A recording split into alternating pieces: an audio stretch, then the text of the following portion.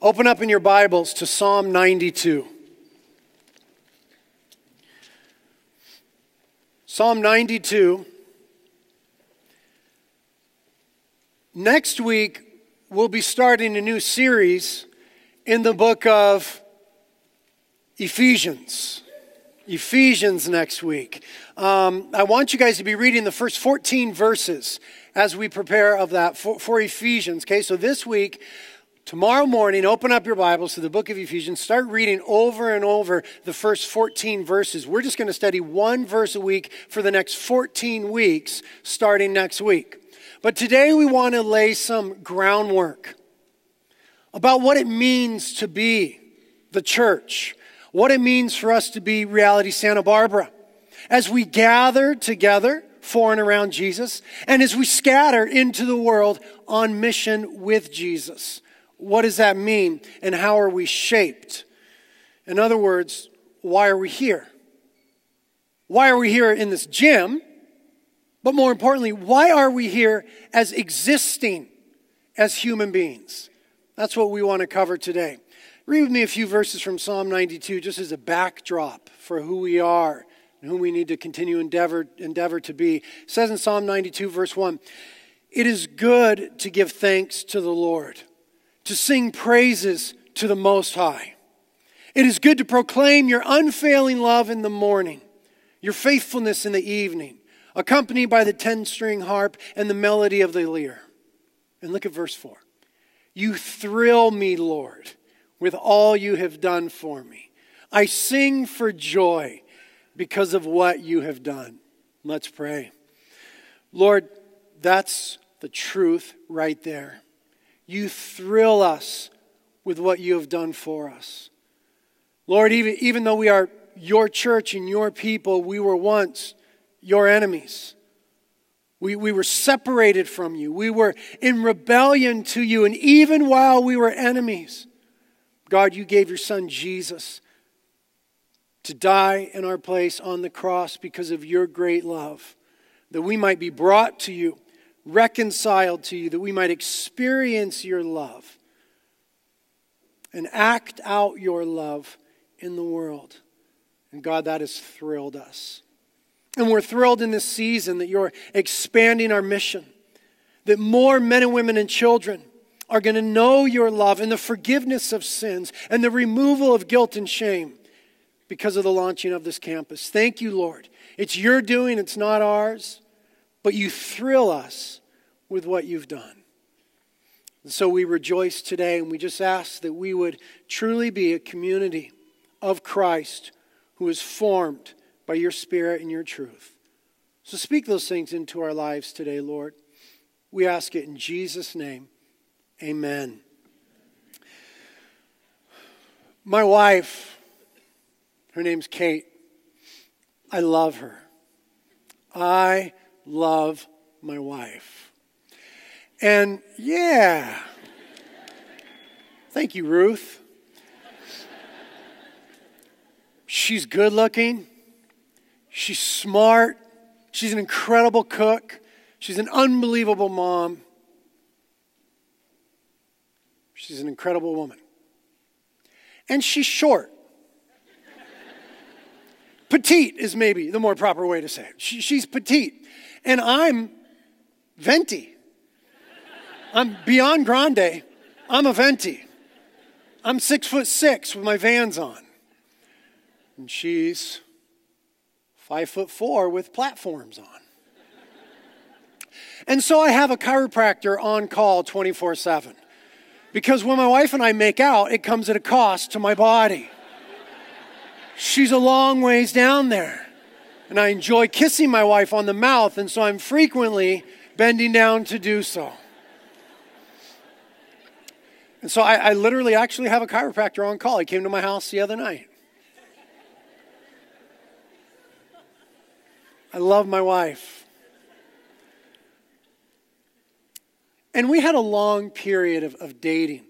We were young when we started to date. She had just turned 18. Just turned 18, and I was a little bit older. And so, we had a lot of growing up to do. So we didn't rush into anything, but we took a while to date each other and to get to know each other. And there's one moment that stands out in my heart and my mind, perhaps more than any other. And it was one evening we were together, and we'd been together for some time now. And she held my face. And she looked me in the eyes. And she said, "You will never be alone again. We will always be together. You'll never face this life without a partner." And I reflect on that moment often. It makes me happy. But it helps me to realize why I exist, why you exist, why we exist. We exist for connection. God made you, God made me, God made us for connection. And I'm not just talking about marriage anymore. That was my illustration. Move on. We were made for connection. Primarily, in the original cause and purposes of God, we were made for connection with God. And then subsequently, we are made for connection with one another. And where connection is absent, humanity goes awry. Where connection is broken, where we're deprived of connection.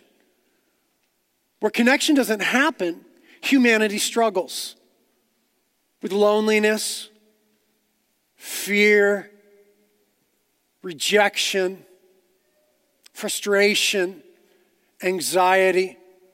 Wherever there's a failure of connectivity, there's difficulty for humanity. Because we were not made to be alone. We were made to be connected. And the reason why we can talk about it that way is because God himself is connectivity. In other words, God is community. What is a biblical understanding of God? God is a Trinity, right? God exists as Father, Son, and Holy Ghost. God has always existed as a Trinity. God has always been a community. Our God, though he's one God, exists eternally in three persons. He is one what? Three whos. One essence, but Father, Son, Holy Spirit. It's a mystery. Don't even try to make sense of it. Simply is who God is. And what we glean from that is that God is community who has always existed and lived in connectivity, in loving relationship between the Father, the Son, and the Holy Spirit. There's always been loving relationship between them. We see this manifest in the time-space continuum when the second member of the Trinity, Jesus, is draped in humanity, born of a virgin, and walks on the earth. We see his connectivity to the Father, that he relies upon the Father. He loves the Father. He prays to the Father. And that the Father appears in a voice in the time-space continuum at the baptism of Christ and says, "This is my beloved Son. And with him I am well pleased." And Jesus would speak of the Holy Spirit who would be poured out on the church and given to the world, who would come and glorify the Son and testify of the Son. And so we see this mysterious thing called intertrinitarian loving communication. Communication within the Godhead between the Father, the Son, and the Holy Spirit. Continued and unbroken connectivity. Oh, but there was a moment where that connectivity was broken. And it was the darkest moment in the history of the world. Jesus would draw attention to it this way, by saying, "Eloi, Eloi, lama sabachthani," in Aramaic, my God, why have you forsaken me?" And nature would draw attention to that moment by causing the sun to go black and there to be no light for 3 hours. And by rocks shaking and splitting open. And the grave would draw attention to that moment by releasing those who had died from the graves. We read all of this in the Gospel of Matthew, where when the sins of Brit Merrick were heaped upon the person of Jesus Christ, when he who knew no sin became sin on my behalf, on your behalf, the Father turned his face away. For the first time ever, there was a break in connectivity. Of course, there would be reconnection, and the resurrection was proof of that. Proof of the Father's acceptance of the sacrifice of the Son on the cross in our place. But I want to draw your attention for a moment to what broke connectivity in that eternal relationship. What broke connectivity was sin. Sin is what broke connectivity. Sin is what subverted what was supposed to be. What was supposed to be? Connectivity, loving, unending relationship. What broke that, even within the Godhead, though momentarily? Sin. Not Christ's sin. He had none. That's why he was able to pay the price for our sins. But our sins placed upon him, the wrath of God poured out upon him, caused a momentary break in connectivity. It wasn't the first time that God would suffer this sort of broken connectivity. The first time was thousands of years before in a place called the Garden of Eden, where God had, after creating everything else, made man. And in an expression of his design of connectivity, God said, it's not good for man to be alone. He had looked at all of creation and said, it is good, it is good, it is good, it is good, it is good, it is very good. Except for man. He said, it's not good for man to be alone.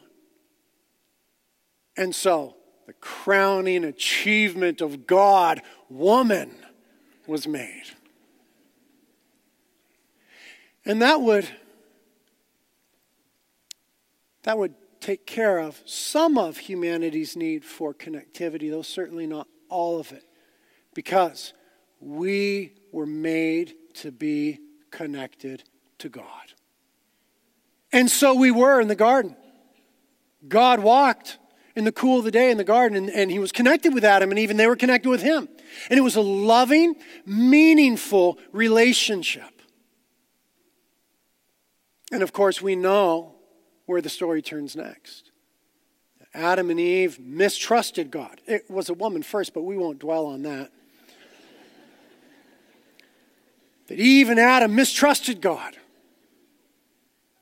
They sinned against God.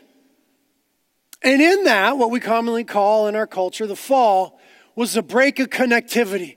In fact, they were banished from the garden where God was manifesting his presence. Because of sin now, there came the first break in connectivity. Later on, Christ would come and experience that break on our behalf that we might be reconnected. But the disconnect was thorough. They were banished from the garden. And after that came a series of brokenness, because one of their sons would kill the other. A continued expression of sins destroying God's design for connectivity. And many of our lives express that same thing now. You see, for many of us, sin has destroyed connectivity. Some of you are the victims of adultery, a radical break in connectivity. Some of you are the perpetrators of adultery, a radical break in connectivity. Some of us have lied so much in our lives that it's complicated and ultimately broken and confounded connectivity. Some of us have been so selfish that it's made true connectivity with us almost impossible. Some of us have refused to forgive those who have sinned against us. And so, connection hasn't been reestablished. Rather, disconnect continues to grow as our bitterness grows within us. Our lives are evidence of the disconnecting power of sin. Just in our relationships with one another. I've got relationships in my life right now that are broken, disconnected because of sin. Some of it mine, some of it theirs. We're working on it. But more importantly, some of your lives are an illustration, are evidence of your disconnect from God. And you are here today to be reconnected to God. Because nothing satisfies your soul. You were made for connectivity with God. You were made to be in relationship with God. And your soul is restless until it finds rest in Him. You've tried to deal with this restlessness in all sorts of ways. By consuming, right? Getting more stuff. Trying more things. You've tried in all sorts of ways to deal with this restlessness. You cannot, because you were created to be connected to God, and your sin has disconnected you from God. And in His love, He's brought you here today. So that what you need to do today is repent of your sin, put your faith in the person and the work of Jesus Christ, and be saved. Some of you, that's why you're here. You weren't exactly sure why you're here. You were inextricably drawn. That's why you're here. You need to be connected to God. You'll do that today. You'll just say, God, I'm not sure all that this guy's talking about, but I know I'm disconnected from you, and I know it's my sin. And I'm hearing now that you died on the cross for my sin. So though I don't get it all, I trust it all. And I ask you to save me. I turn from my sins that are disconnected to us to Jesus, who has reconnected us. Put my faith and my hope in Him, and I ask you to forgive me. I ask you to deal with my shame, my condemnation, my guilt, my brokenness, to make me new. Some of you say that right now in your hearts. Some of you are just going, yeah, what He said, Lord, that'll work. Others of you have already done that. And you've become a Christian. Washed in the blood of Jesus, whatever that means. And we together have become the church. Because the message that we just talked about of disconnectivity and reconnection, the message of the gospel, the good news of what Jesus Christ has done for us, we've responded to it. And now what we're discovering together then as those who have responded to the gospel is that it has profound implications for our lives. Profound implications for our lives. It changes reality. We become new people with a new way to live. The New Testament says if any man or woman or child is in Christ, they are a new creation. The old things have passed away. All things have become brand new. We are new people with a new way to live. And now, in starting this campus, we are navigating, we're trying to discover, we're trying to be faithful in living together in a new way. So what does that look like? What does it look like when a group of people have been made new, formed and informed by the gospel, and now they're trying to do life together? They're trying to be faithful to who God is, a loving community. And they're trying to be a loving community. In other words, let me make it real plain and quit being so theologically trippy. Let me just say this. What does it mean to be Reality Santa Barbara from this day forward? Just a couple of points here. As we've been formed by the gospel, the first thing that it means for us to be together is that we will be Christocentric. Oh, I went back into theology talk. Christocentric. What does that mean? Christ-centered. You get that. We will be, the church must be, every church must be, centered on and around the person of Jesus Christ. So that when we get together, we're incredibly cognizant of the fact that we're coming to Jesus, we're coming for Jesus, and we're gathering around Jesus.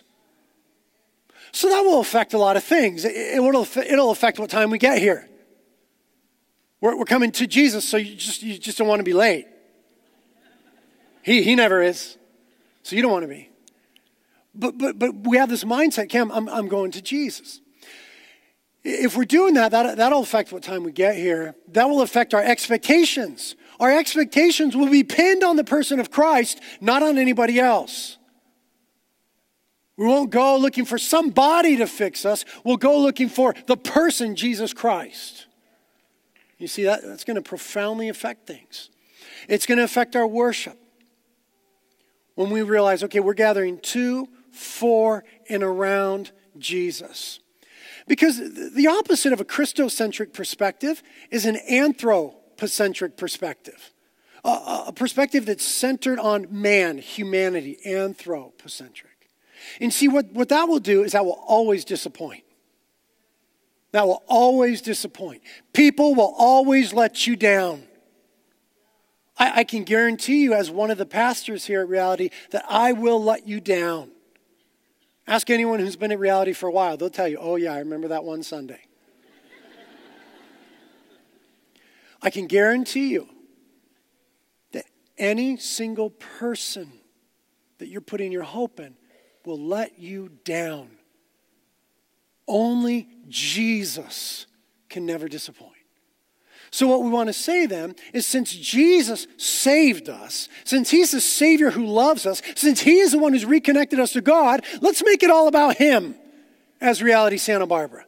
Let's make it all about him, and let's not let it be about people, their success, their gifts, their talents, or their failures, and the way that they disappoint us, all of us together. Let's make it about Jesus, because Jesus said in Matthew 16:18, I will build my church. It's his church. It's his church. So when we say we're going to church, we say, I'm going to Jesus' church to be with Jesus, to be around Jesus, for Jesus. I'm hoping in Jesus. For that reason, we will never call anybody at Reality senior pastor, because Jesus is the senior pastor of the church. No man should ever be called senior pastor. Because 1 Peter chapter 5 says that Jesus is in the Greek, archepoimen, chief shepherd, senior pastor over the church. So we gather together to, for, and around Jesus to follow Jesus and not anybody. We will not only then be a Christocentric community, but we will also be a community of celebration. That's the second point. We will be a community of celebration because of who Jesus is and what he has done for us.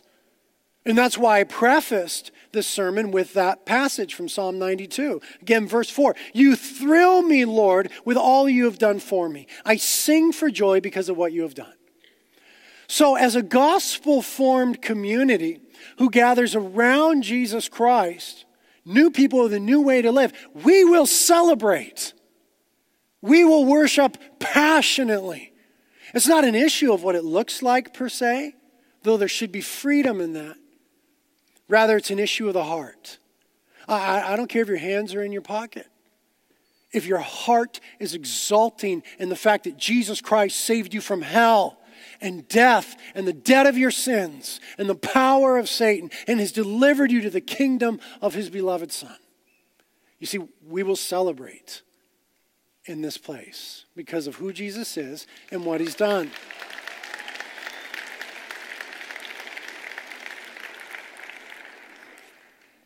Not only will we be a Christocentric community and a community that celebrates, we will be a community that repents. Because Jesus forgives sin, we will repent of our sins quickly and frequently as we sin against him and one another. We will be a community that repents. Not only because there's forgiveness, but because on the cross, God demonstrated to all of humanity the horror of sin. Because we see that sin is horrific in the fact that it's an offense against a holy God and in its implications for the well-being of humanity. Because sin destroys our relationships and ourselves and breaks connectivity between each other and God, we will be quick to repent of our sins. If this is going to be your community, you will be called to repent of your sins frequently. I will be called to repent of my sins. Repentance should become to us a beautiful word, not a difficult word to hear. Because 1 John 1, 8 through 10 says, if we claim we have no sin, we're only fooling ourselves and not living in the truth. But if we confess our sins to him, he is faithful and just to forgive us our sins and cleanse us from all wickedness. If we claim that we've not sinned, we're calling God a liar and showing that his word has no place in our hearts.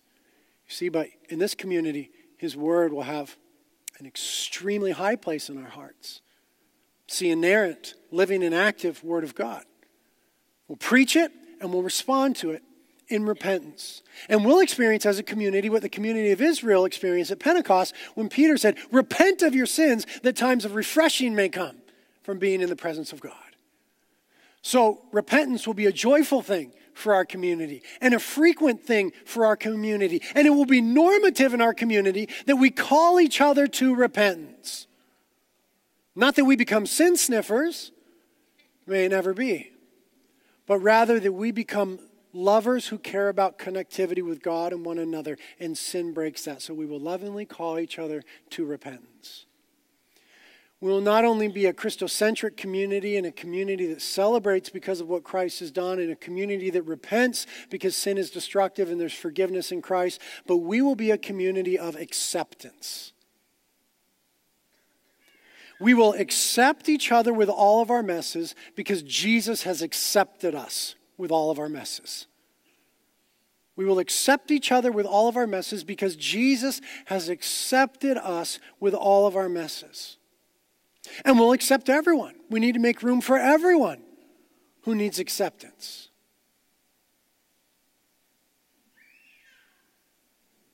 Any person struggling with any issue should be able to come in here and feel loved and accepted by Christ and Christ's community.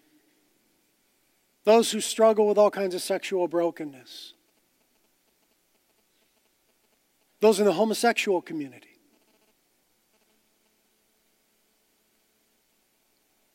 Friends without homes. Friends without citizenship. Anybody should be able to come in here and find acceptance. You see, because for Jesus, belonging preceded belief. Jesus never said to the whore, believe in who I am and repent, and then you could come into my presence. Instead, they came to Christ. Never said to the drunkard, clean yourself up, believe in who I am, demonstrate that you have theological understanding, and then, no, rather, he was with the drunkard. He was with the broken, the worst sinners in culture. He was their friend. And then, as they experienced his love and his person, they did come to believe. But belonging precedes belief. Anybody can come in here and belong because God loves the world. God doesn't love Christians to the exclusion of the world. God loves the world. And God seems to be most passionate about the most broken. So the most broken should come in and find acceptance. What we need to realize is that we then are together broken. Brokenness just looks different in different people. But because of Christ, God has accepted us with all of our messes, so we have to accept one another. Romans 15 says, may God who gives this patience and encouragement help you live in complete harmony with each other, as is fitting for followers of Christ Jesus. Then all of you can join together with one voice, giving praise and glory to God, the Father of our Lord Jesus Christ. Therefore, accept each other just as Christ has accepted you. That's what forms our community, so that God will be given glory. And the way that you've been accepted by Christ, accept one another. We'll not only be a Christocentric community and a community of celebration and a community of repentance and acceptance, but we must be a community of forgiveness. We will forgive one another of all of our faults, flaws, and failures because Jesus has forgiven us. And Scripture says this in Colossians 3, since God chose you to be the holy people he loves, You must clothe yourselves with tender-hearted mercy, kindness, humility, gentleness, patience. Make allowance for each other's faults and forgive anyone who offends you. Remember, the Lord forgave you, so you must forgive others. Above all, clothe yourselves with love, which binds us together in perfect harmony. In this community, we're going to sin against one another. We're going to fail each other. We're going to offend each other. And we forgive each other because God has forgiven us. Listen, no party is more offended than God. At any and all of our sin, no party is more offended than God. He's always the most offended. He's always the most ripped off. Sin affects God most. So much so that he gave his son. And because we are a forgiven people, we are called to forgive. And that's not easy. This week, that's been the biggest struggle in my life. This week. You'll hear about a lot of my struggles here, but this week, that was the biggest challenge in my life, was to forgive some people who this week have let me down, failed me, offended me. And I found myself getting bitter, vindictive, angry, justifying myself. I've been working real hard to forgive this week. And the Holy Spirit gives us power to do that. The Holy Spirit gives us power to forgive. For some of you, that's the biggest issue in your life right now. I just want to say this to you.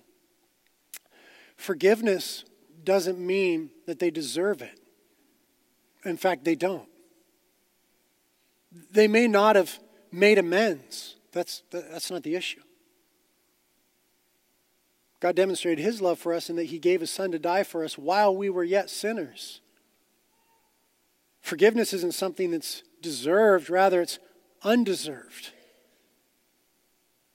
And a failure to forgive breaks connectivity, not only amongst ourselves, but somehow with God. Because Jesus said in the Gospels, you don't forgive others, I'm not going to forgive you. And I don't know exactly what that means, but that's troublesome enough that we need to be a community that works real hard to forgive. We'll not only be a community of forgiveness, acceptance, repentance, celebration, who gathers around Christ, but we'll be a community of generosity. If we're formed by the gospel, then we must be a generous people. We will be generously giving for every need because God generously gave his son for our greatest need. And one of the most wonderful explanations of God is generous giver. For God so loved the world, he gave. And we are most like God. We're best reflecting God, imaging God toward one another in the world when we are most generous. It's just an inescapable truth. A gospel-formed community is a community of generous people. So we'll give. That was the tone and the tenor of the early church. In Acts 2, it says, and all the believers met together in one place and shared everything they had. They sold their property and possessions and shared the money with those in need. They worshiped together at the temple each day, met in home for the Lord's Supper, and shared their meals with great joy and generosity. I'm not saying that anybody here needs to sell everything they have. I'm not saying that. But I'm saying that there's this real strong sense of sharing and generosity. And the original incarnation of the church and the community of Christ must always be generous because Christ is God's generosity toward us. So we will be generous, giving people. We'll not only be generous and forgiving and accepting and repentant and celebrative and gathered around Christ, but we will be a people who praise. We pray because we've been connected to God. And all connectivity denotes communion, relationship, speaking. We're a community that talks to God. And we're a community that God talks to. Again, the original incarnation of the church, Acts 1, says they all met together and were constantly united in prayer. And so we will pray to show our dependence upon and our connectivity to Christ. So we're going to be a community of prayer. And there'll be lots of prayer opportunities. You already heard about some from Pastor G in the announcements today. This community will pray. There'll be times when we gather on Sundays and that's all we do is pray. But throughout the week, we got prayer meetings for the youth, prayer meetings for the kids, prayer meetings for the college students, Tuesday morning prayer meetings, Sunday morning pre-service prayer meetings, prayer for missionaries, prayer for the nations, prayer for our recent church plant, or our soon coming church plant. There'll be all these opportunities to pray, and we will pray because we have been reconnected to God. And so we'll speak to him and be dependent upon him. And finally, the last thing I'll say is this. We will be a community on mission because God has invited us to live for something bigger than ourselves. God has invited us to live for something bigger than ourselves. And Jesus said, John 17 and John 20, as the Father has sent me, I now send you. And so part of our self-understanding, part of our identity is we are sent people. We will live life on mission. We'll endeavor to do it together in community.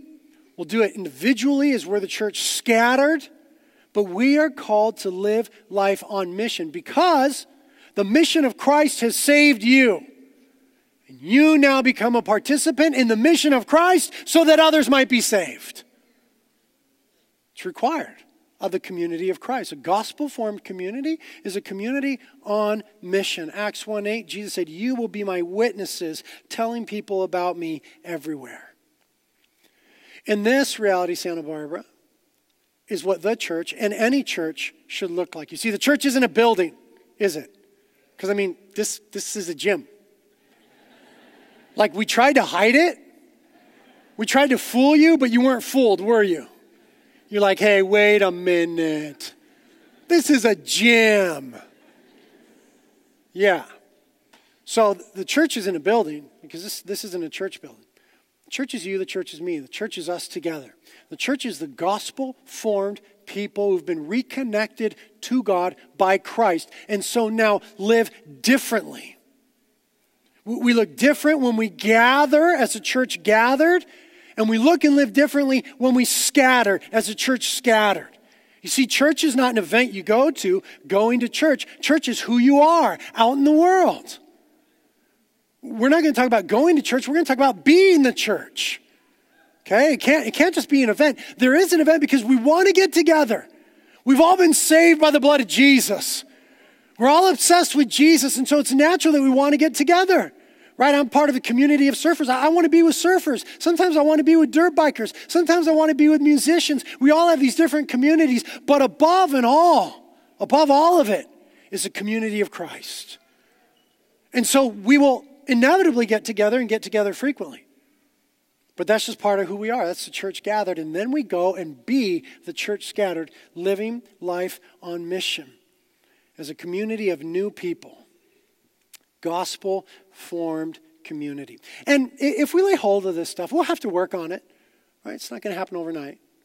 As we work on this stuff together, what that will keep us from is the horror of consumer Christianity. The horror of consumer Christianity, where you come into an event and it's already all about you. And you're thinking, well, the parking better be free next time. And you're thinking, I better get a chair. I don't want to end up on the floor like all these people on the floor. And the sermon had better not be that long next time. And they need to play my favorite songs. And it needs to meet my needs. You see, that's consumer Christianity because we all are consumers. We can't escape that. We're all consumers, right? We go to Amazon and we go to iTunes and we go to iShop, you shop, we shop, can't stop shopping. We are all consumers. It's part of who we are as Americans, but we had better not be Christian consumers. We had better not have a consumeristic Christianity. So we won't. If we make it all about Jesus and we celebrate who Jesus is and what he's done, and we repent of our sins and our selfishness, And we accept one another in love and humility. And we forgive one another. And we live generously toward each other and the world and the mission. You see, that will keep us from consumerism. And we will find ourselves eventually delivered from the evil that is consumer Christianity. It'll keep us from being egocentric, anthropocentric, consumeristic pew potatoes. And my call for us would be to at least be on a trajectory. At least be on a trajectory toward Christocentrism. Celebrative community. Forgiveness, acceptance, generosity, mission, prayer. If you're not willing to be on that trajectory, don't come next week. In all humility and kindness, don't come next week. Because it's our first Sunday and it's already standing room only and there's people seated on the floors and we need the seats. So if you're not willing to be rattled out of your consumerism on day one and start to work on that, there are other churches and other places with open pews. Go fill them. But, on the other hand, and then some of you would say, well, God, that's tough because I'm needy and I'm broken right now. But let me suggest to you that in your neediness and brokenness, and I understand that because I feel that way in many ways in my life at this moment. In your neediness and brokenness, if you'll start to make everything about Jesus, if you'll start to celebrate who he is and what he's done, if you'll start to repent of your sins, if you'll start to forgive people, live generously, pray more, and live life on mission, I think that all of those things will be met in Christ. All of your needs, all of your brokenness will be healed. And it's not behaviorism. I'm not saying this is how Christians need to act and behave. What we have is certain truths about Jesus that form certain truths about us. Jesus is the Savior of the world, the sovereign Lord, so we make it all about him. Jesus died on the cross and saved us and gave us new life, so we celebrate him. Jesus is the one who showed the horror of sins on the cross and forgives sins through the cross, so we repent. Jesus accepted the worst in society, so we accept each other. Jesus forgave us of our tremendous sins, so we forgive one another. Jesus is a generosity of God, and so we're generous people. Jesus connected us to God, and so we're prayerful people. Jesus saved us in his mission, so we go on mission to see others saved. See, it's not behaviorism. It is appropriate response to the gospel, to the fact that Christ has reconnected us. And if we're willing to do these things, I think we're going to have a lot of fun in the next 20 years or so. I think we're going to have a lot of fun and see a lot of beautiful restoration in our lives and in the city of Santa Barbara. So I, for one, am willing to give it a go. Are you?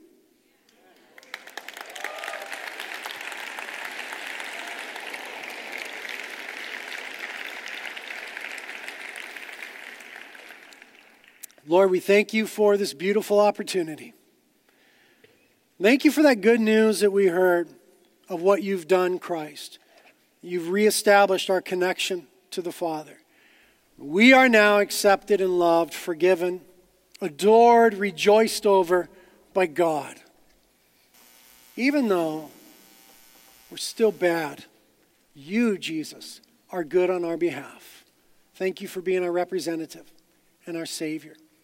Holy Spirit, these things that we've spoke of, work them in our lives.